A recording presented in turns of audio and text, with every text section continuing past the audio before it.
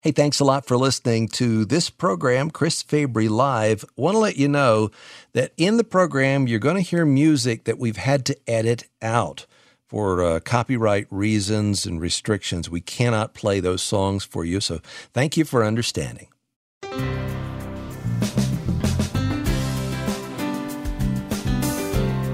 I need your help today at the Radio Backyard Fence. Your story may encourage somebody who's listening. It might be just the thing they need to hear to turn them around. I want you to tell a story about your life today as I tell a story about a song. I found it fascinating. And then after you hear that story of the song, I'm going to ask you to call me and tell me when the shepherd found you, when the good shepherd pursued you, you had wandered and he found you. Who was the person God used to reach, rescue you? In a sense, the question is, who turned their lifeboat around for you? That's on the agenda today at the Radio Backyard Fence. Here's the number, 877-548-3675. Let me thank our team, Ryan McConaughey doing all things technical. Tricia is our producer. Gabby T's in the chair today. Laura will be answering your calls. And since it's Friday, that's right, it's time for the fabulous Fabry Friday Sigh. Here's what it does. 1, we oxygenate your blood. 2, we get your endorphins going. 3, we raise your serotonin level. 4, we promote lymphatic drainage. And 5, we stimulate your parasympathetic system. That's why we call it the 5 lung languages. We also stimulate your vagus nerve. We help you release acetylcholine. And don't forget what it does to cortisol dissipation. Take in 4 seconds of air through your nose right now. Hold it 4 seconds. And then as you release that air through your mouth, push on the left side of your rib cage to get rid of all that bad carbon dioxide. Today I want to give a birthday sigh for my father, who was born February 16, 1920. He would have been 104 today. Maybe you have a parent or a loved one who has a birthday and you don't know how to celebrate all these years later. Maybe it's enough to just remember and mention them to someone. Give a sigh today for spring. It's on its way. I can feel it. New growth, new life. Give a sigh for all those things you have to do this weekend, something to fix, somebody to pick up, some duty you've been putting off. Give thanks for the things done and undone. It means you're alive, friend. The fabulous Fabry Friday Sigh is brought to you by the Sigh Society of Sausalito. All rights reserved. Void where prohibited. I've heard the song The 90 and 9 referenced for decades, and I knew it was about a shepherd looking for a lost sheep. Jesus tells in Luke 15 this parable about a man who has 100 sheep, but goes for looking for the one that's missing. And this is where he says that there will be more joy in heaven over one sinner who repents than over 99 righteous people who don't need repentance.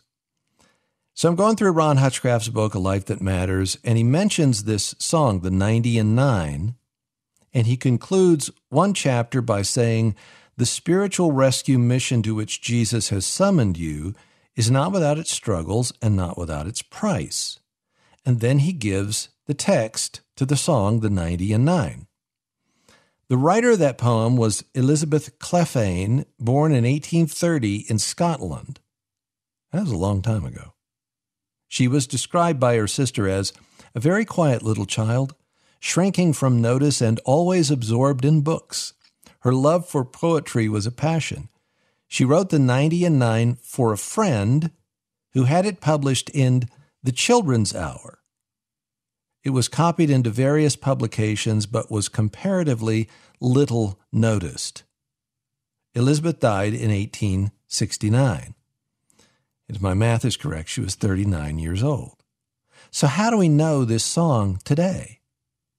It begins, there were 90 and 9 that safely lay in the shelter of the fold, but one was out on the hills away, far off from the gates of gold, away on the mountains, wild and bare, away from the tender shepherd's care.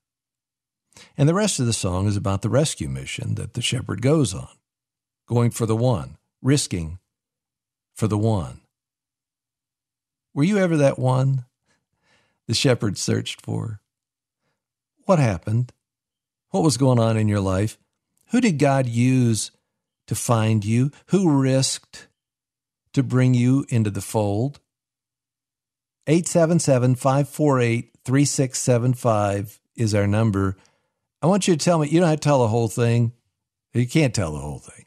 Just tell me a little slice of your story about when you were away. And remember, what you say here today might be exactly what somebody else needs to hear. Like our last caller yesterday, a dad with a daughter who has wandered away from God. Maybe your story will encourage him or somebody else to persevere, to keep on praying, to keep praying and not give up. 1-877-548-3675.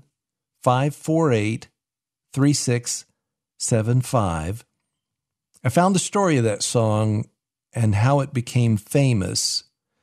And it was a few years after Elizabeth died that it was sung. And I'll tell you that story. But let's hear it. I found everyone from Burl Ives to Tennessee Ernie Ford to Bev Shea, Guy Penrod, and the Nealons have a great version. There are so many who have recorded this song, but it's not as well known today. And I wonder why.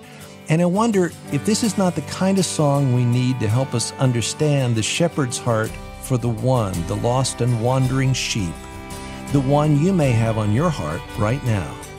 Here's Andrew Peterson's rendition of the 90 and 9.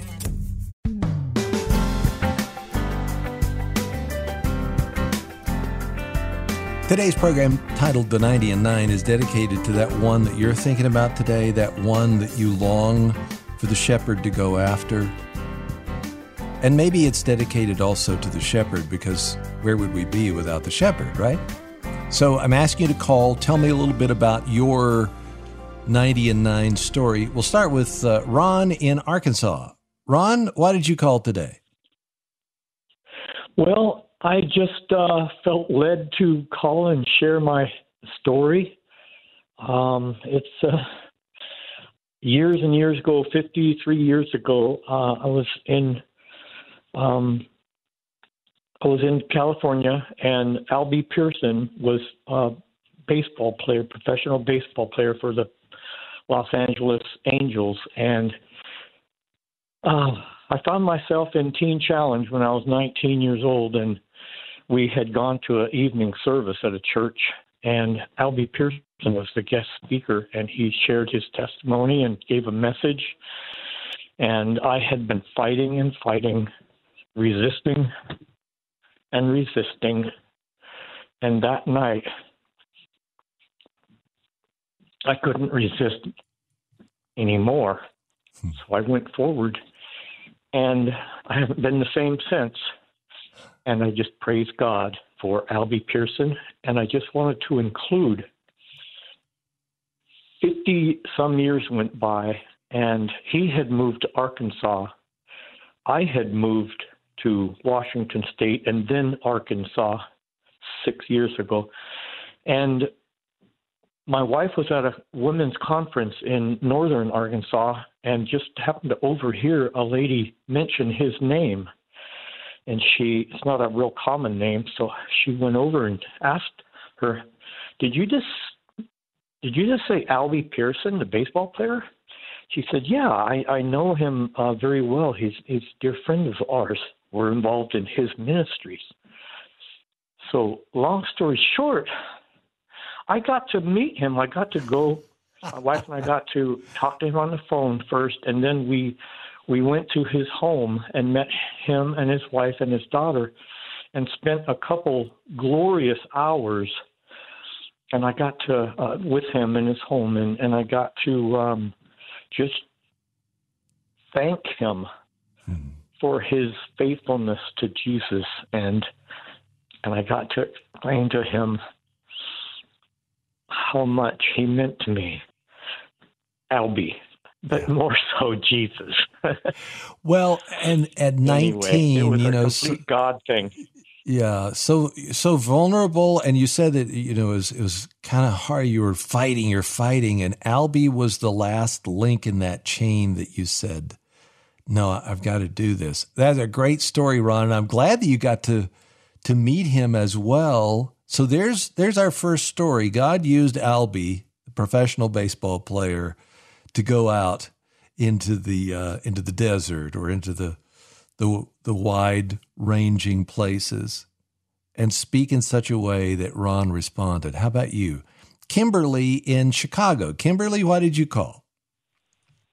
Taking a lot of courage here, but I'm going to speak on behalf of our Lord because I was probably fourth grade, long time ago. I was sharing plans to run away with a friend as we walked down the street, and a stranger approached us, and he asked if I knew who God was. And he told me how much God is pleased with me as his creation. And wouldn't you know, he cited the verse about being adopted, Ephesians 1:5. And this was not the God that I knew, that I was learning about in my home with two parents that would have drunk fights every night that we lay in bed. We were scared. It was a tough neighborhood. I was not feeling loved. My friend ran off at this point, but I was intrigued because it was like everything else around us was frozen in time. And he went on to explain that Jesus, God's Son, was made a sacrifice for my life. And everything I had done to be ashamed of, he would wipe clean. And all I had to do was ask. And I thought, wow, I must have looked pretty guilty. And suddenly I was embarrassed and maybe even blushing. And he went on to say, God already knows everything. And I was relieved. We didn't have to discuss it. And he said that God still loves me, that he's waiting for me to accept his invitation. Of course, I was confused about all of this at this point, and he must have read my mind because next he said, do you know how he knows? And I said, no, thinking that that would be like magic or something. And it was a scary thought since I've been kind of a scavenger. I've lied, I've stolen, and by now I've even smoked my first cigarette. He explained to me that God has X-ray vision and he can see what's in your heart. And I remember thinking, wow. And then I jumped to the thought, who would want to see my dark heart? And I thought it had all turned black from the cigarette I smoked and the lies I've told. So I asked a question that I didn't understand how profound it was until I got older. And I said, does he see it in the dark? And the man chuckled with such great amusement that it even made me smile. And he simply said without judgment, yes, God is always able to see what's in your heart, no matter what time it is, how light or dark it is, if anyone else sees, or no matter how far you have tried to run and hide. And I thought at this point, he even knows I'm getting ready to run away. And I was wondering if he had X-ray hearing because that's what we were just talking about. And I can just recall that conversation and how I walked away from that with a lot to think about. And it shook me up enough that I resolved to make sure from that moment forward, whatever was in my heart would be good and clean. So if God saw him there, he wouldn't be disappointed. So and this man planted a seed that then grew over time as you understood, because at that point, and the other thing is the trauma that you were going through at home made you particularly vulnerable to all of that, with all the questions and all the struggle that you were going through, right? Absolutely. And it felt like I was talking right to Jesus. It really did. And from that moment forward, you're right. I did question, but it was always in the back of my mind, just this interaction. Yeah. And I don't know how many people come across those who evangelize to this level, but it was one of the most outstanding, vivid memories that started my faith journey. And it was a critical point because it changed the trajectory of what I was about to do and every decision that I made from that moment forward, just because he seemed to know things that I didn't even have to speak about. Yeah. You said it took courage to do this. What did you mean by that? It took me courage to share this story because I've been thinking about it lately. It's just coming back to my heart, and I'm really nervous right now. Oh, Kimberly, you did so well. I'm so glad you Thank you. you allowed that urge, to call to come through because there was somebody who needed to hear your story today. And aren't you glad for those who risk, who will, and for some people, it is a stranger. I had a pastor once say that he was at college and there was a piece of paper on the ground, and he reached down and picked it up and took it back to the dormitory and read it. It was a tract, and he read that, and he gave his life to Christ from that. And you hear people making these just happenstance interactions with people they've never met before, and they plant a seed. And then there are times when those people that care for you go over a hill and vale, rough and steep, to find the sheep. And that third verse, none of the ransomed ever knew how deep were the waters crossed, nor how dark was the night that the Lord passed through ere he found his sheep that was lost. For out in the desert he heard its cry. 'Twas sick and helpless and ready to die. Here's our number, 877-548-3675. Maybe it's going to take courage for you. I'd love to hear from somebody who's never called here before. Lisa is in Florida. Lisa, tell me your story. Yes, hi. Okay, so let me start off by saying my grandfather left us a legacy of knowing Jesus Christ, and he would sit on the front lawn of my mother's house every day and worship and read his Bible. So as far back as I can remember, I knew the Lord. I grew up in the church. Fast forward, I in my 30s, 30s, I was running from the Lord for about 20 years. I had a lot of shame and a lot of guilt, and I was condemning myself to hell, literally. I felt I couldn't face the Lord. So I worked in a dental office for many, many years, a pediatric dental office, and this woman would come into my office for 6 years. And every time she'd come in, she'd say, Lisa, come to my church. Jesus loves you. Come to my church. And I kept saying, yeah, for 6 years. One day I couldn't fight the urge, and I went to her church.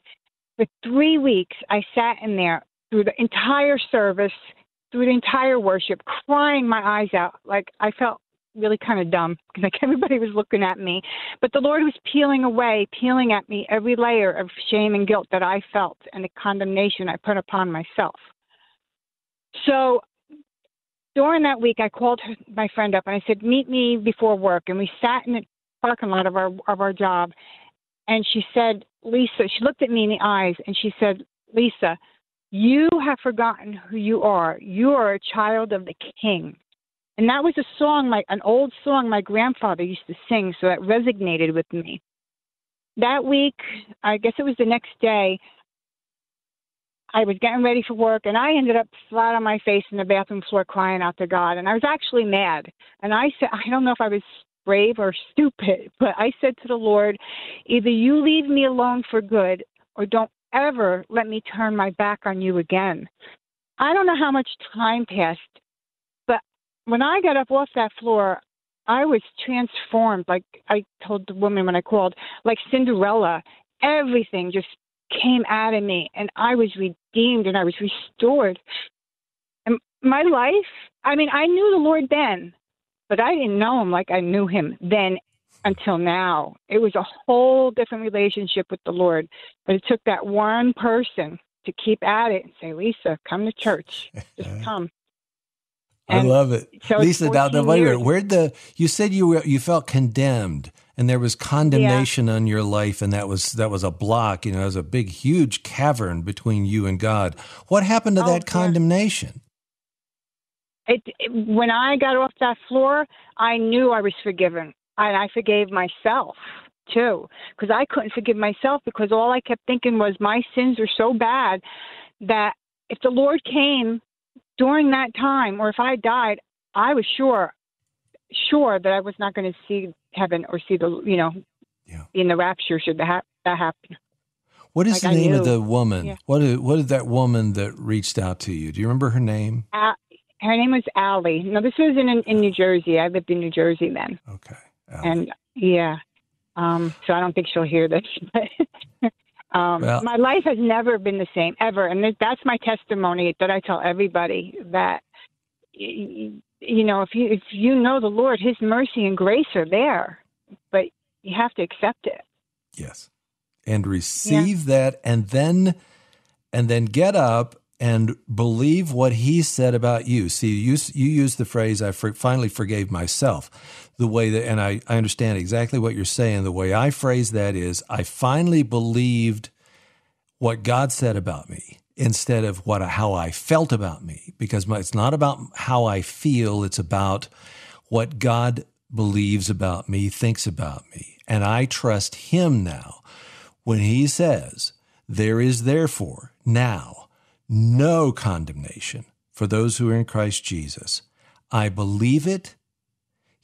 That's how he looks at me, and no matter how I feel, I'm going to believe him rather than me. So let me ask you, as you listen to Lisa's story there, who are you in that story? Are you Lisa? Maybe as you're listening to me today, you're the grandfather and you're singing the songs, "A Child of the King." Maybe you're just being faithful there. Or maybe you're Allie. Maybe you know somebody like Lisa in your life and you want to move toward them, but you're afraid of saying the wrong thing, or you're afraid she's going to ask you a question that you don't know the answer to. Do you hear in her voice what it was to have somebody reach out? The Good Shepherd, I believe, wants you to be his ambassador.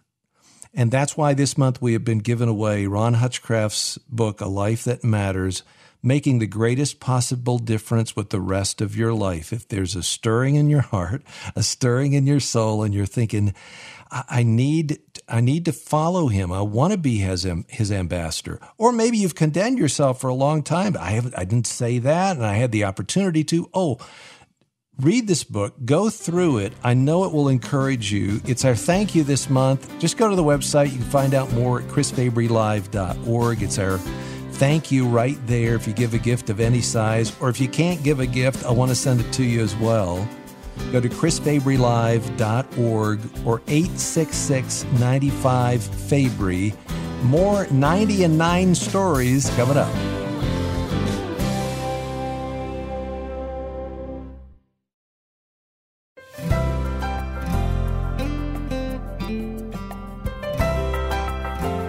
I hope you're encouraged by today's conversation at the Radio Backyard Fence. I am so grateful for the space to tell these kinds of stories, because we live in a very fast-paced, get things done, hither, thither, and yon. And this, in order to do this, you have to kind of slow down.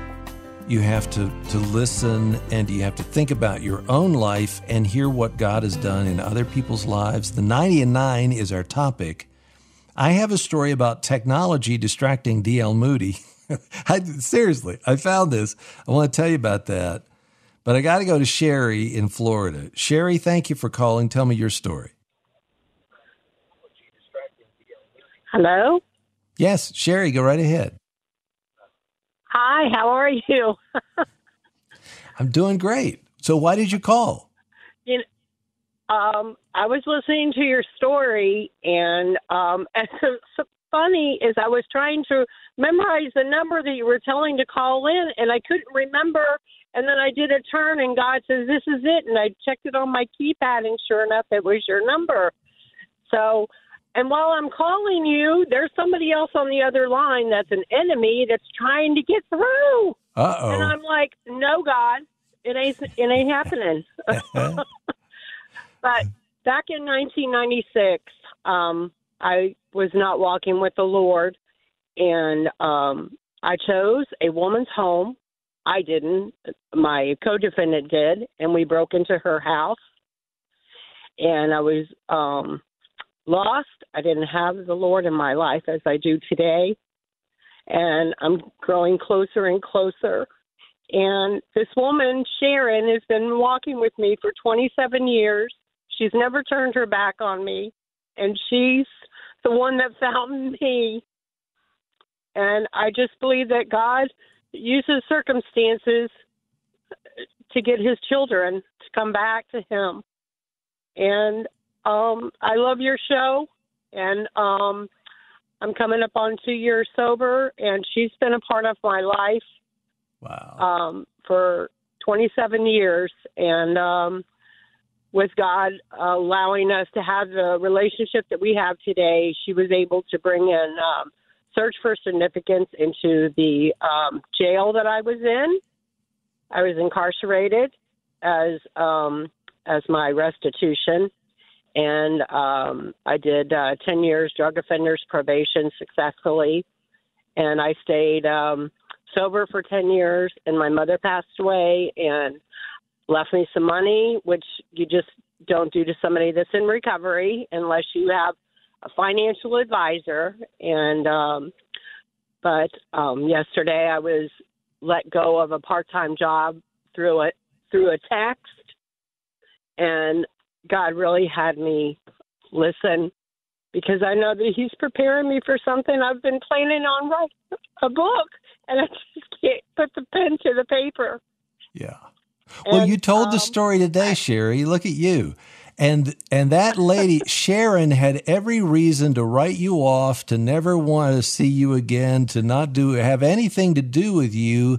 And she pursued you, didn't she? She did. She knew that I needed the Lord in my life and that I wanted him, and trust me, I find as living as a Christian is not an easy thing to do, because you lose a lot of people in your life, including family. Yeah. And I just went and watched The Chosen the other night, and it is so true. There's a lot of division. Yeah. But you know what? I'm going to be one of those generational curse breakers. And I just remember how much sadness and heartbreak God had when he had to watch his son die. It's nothing compared to what I go through at all. Well, Sherry, you did a good thing calling here today, because I think there's probably somebody listening who has someone like you in their life that they're thinking, and I'm not going to be but like Sharon, and I'm going to pursue them. There's every reason to say no to that. But they're going to hear your story and the struggle, and you're right, it is a struggle. I'm going to pray for you. Father, you know what Sherry's going through here today with the job loss. You know what she's gone through with the alcohol difficulty, the drug difficulty, the incarceration, and all of that. Would you allow your Spirit to show her who she really is, like Sharon told her, that she is your child, and she is blood-bought, and she's forgiven, she's ransomed, she's been redeemed, and you went out and you took hold of her and you brought her back into the fold, and we thank you for that. Now give her a victory in her life here today, whatever that means with what she's facing. Would you give her that victory that can only come from you? I pray in Jesus' name. Amen. Sherry, God bless you, friend. Thank you for calling in here today. There are other folks on the line. I just want to read you. If you're wondering, well, how did the 90 and 9, if she died in 1869 and nobody had put that song to music, how did it come about? There was a guy named Ira who went with a fellow named D.L. to England, Scotland, and Ireland. This would have been 1873 or so. And they stayed there for 2 or 3 years, traveling around, speaking, singing, having meetings. It was a pretty famous trip. It was a pretty successful, quote unquote, trip. And Ira Sankey got on a train with DL, and they were going, from one spot to the next. And he bought a paper for a penny before he got on the train to try to figure out what's going on back in the United States. And he looked through it and he didn't find anything, and he threw it on the floor. And then before they reached their destination, I think it was Edinburgh, he picked that up again and he looked at the ads, and he saw a little poem in the corner, and it was by Elizabeth Clephane, The 90 and 9. And this is from the book, My Life and the Story of the Gospel Hymns. So impressed was I that I called Mr. Moody's attention to it, and he asked me to read it to him. This I proceeded to do with all the vim and energy at my command. After I had finished, I looked at my friend Moody to see what the effect had been, only to discover that he had not heard a word. So absorbed was he in a letter which he had received from Chicago. So this whole thing about technology distracting us happened in 1873 too. Sankey writes, my chagrin can be better imagined than described. Notwithstanding this experience, I cut out the poem. I placed it in my musical scrapbook. So the next day, after Moody preached about the Good Shepherd, and Dr. Andrew Bonar, I think it was Andrew, Horatius was his older brother. Andrew Bonar spoke after Moody spoke, and Moody stood up and said to Sankey, would you sing, do you have a song? Could you sing a song that would fit with our theme today? And here's what Sankey says. At this moment, I seemed to hear a voice saying, sing the hymn you found on the train. But I thought this impossible, as no music had ever been written for the hymn.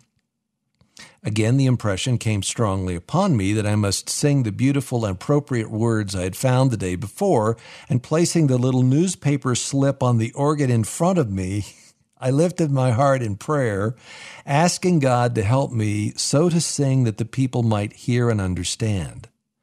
Laying my hands upon the organ, I struck the key of A flat and began to sing. Note by note, the tune was given, which has not been changed from that day to this. As the singing ceased, listen to this, a great sigh seemed to go up from the meeting, and I knew that the song had reached the hearts of my Scotch audience. Mr. Moody was greatly moved. Leaving the pulpit, he came down to where I was seated. Leaning over the organ, he looked at the little newspaper slip from which the song had been sung, and with tears in his eyes said, Sankey, where did you get that hymn? I've never heard the like of it in my life. I was also moved to tears and arose and replied, Mr. Moody, that's the hymn I read to you yesterday on the train, which you did not hear. Thus, the 90 and 9 was born, Ira Sankey says. And that last verse, and all through the mountains, thunder riven, and up the rocky steep there arose a glad cry to the gate of heaven, rejoice, I have found my sheep. And the angels echoed around the throne, rejoice, for the Lord brings back his own. Doesn't that send chills down your spine and through your heart? And don't these stories, don't they give us hope that our hope is not in the way that we present to people? It is not in the eloquence of words, it's the move of God's Spirit that was all over Ira Sankey singing that song and is over you as you reach out to your friend.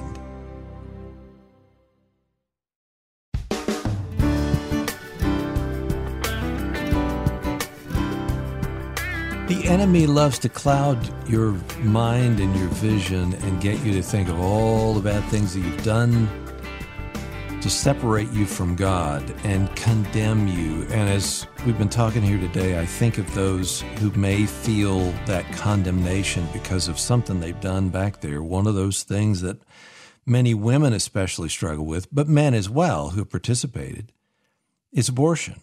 And they feel so bad and they feel under the weight of that condemnation because they can't, you cannot make up for this thing back there in your life. And that's why CareNet is there, not just for the babies, saving the babies moving forward, but also ministering to those who've walked this trail and have such regret and want to receive that kind of forgiveness from God, but they don't, the enemy says you can't be forgiven for such a bad thing as that, or, and name 50 other things that he will hold over you. You can't get forgiveness for that. The love of your Heavenly Father is so great that he wants to shower, just like when the prodigal came back, give a robe and a ring. I want to forgive you. I want to give you right standing. You're my son. You're my daughter. CareNet does that kind of work very quietly, behind the scenes. If you're a person who has that in your background and it is holding you under the water, you don't have to stay there. Click the green CareNet button at chrisfabrylive.org. Click resources. You'll see some great free available booklets and printed resources and groups and online. It's fantastic. Go to chrisfabrylive.org and click CareNet today. Shar has called from Michigan. Shar, why did you call me today? Well, I'd like to begin by saying that the kindness of God led me to repentance, because I came from a home that was really a very negative situation because of so many things that my parents had been through. And so I was very withdrawn, very fearful. And one day, someone in our family who I almost never saw invited me to go to church with her. And then I didn't see her for a long time after I went to church with her as well. But I was 12 years old, and I was sitting, I arrived and I was sitting in the pew, and the preacher, who just happened to be Jack Van Impe, he was on a traveling ministry, and he came to that church, and he said in his talk, he said, God loves you no matter what you have been through. And because I was so withdrawn and fearful, and because of my environment, and my dad he struggled so much because of being in the war. My mom feared life itself, and she feared my father. But that environment, it was like the kindness of God led me definitely to that church that day, because when he said, God loves you, my insides filled up with joy. And I go to tears whenever I talk about my salvation day, because God's Spirit just flows through me, because it is such an exciting experience. Because it was like when he said that, my insides just jumped for joy, and I never felt that joy. And so I thought, who is God? And I didn't even know what a church was. And then I thought, but I can't miss out. And so I couldn't get to the altar fast enough. And my life has just been, it's been loaded with storms. But when I look back at my mind's eyes, I see God giving me hope throughout my whole life. And even at a fairly early age, he gave me that word, hope. And it was just something about that word. When I heard it, it just made me feel wonderful inside, and I didn't know why.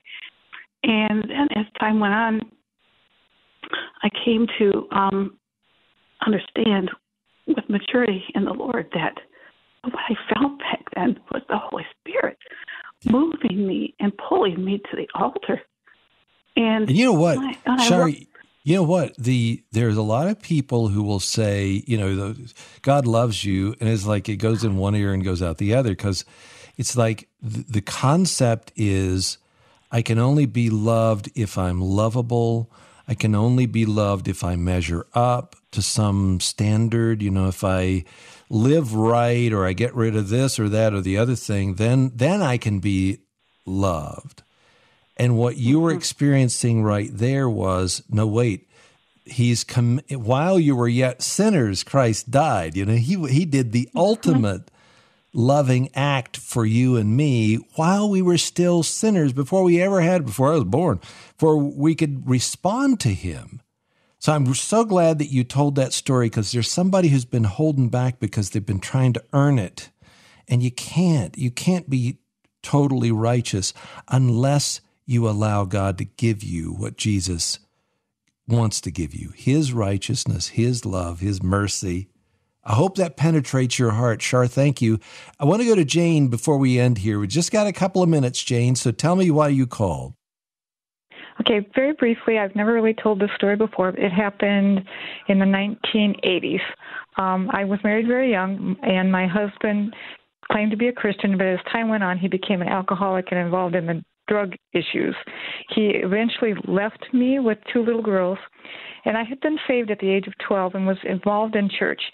But it was getting harder and harder, and I just didn't think I could do it. So this one day, I put my little girls at home with a caretaker, jumped in my car, went down the highway, and fully intended to wreck my car and commit suicide. And I'm driving, deciding where to do this, whatever. And all of a sudden, there was this giant billboard, and it said, "Jesus loves you this much," and it showed Jesus with his arms outstretched.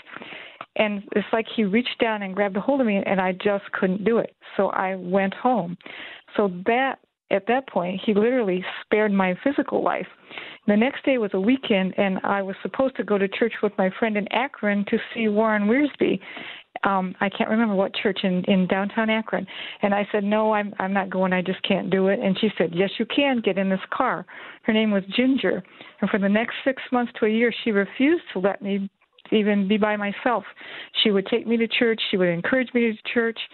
And from that point on, I never looked back. And those little girls have grown up and raised families, and they're both raising good kids in the church. And the Lord has hung on to me all those years. But when I look back at what it could have ended, and he just didn't let me. So he is very the real, billboard, and he won't let go of you. Tell me the billboard again. What did the billboard say? It was a giant picture. It was on a highway in Akron. It was a giant billboard with Jesus on the cross with his arms outstretched, and it said, "He loves you this much." Wow. And it's like, wow. And I knew that, but when I saw that, it's like, well, I can't do this now. So I turned around and went home, but I was still very depressed.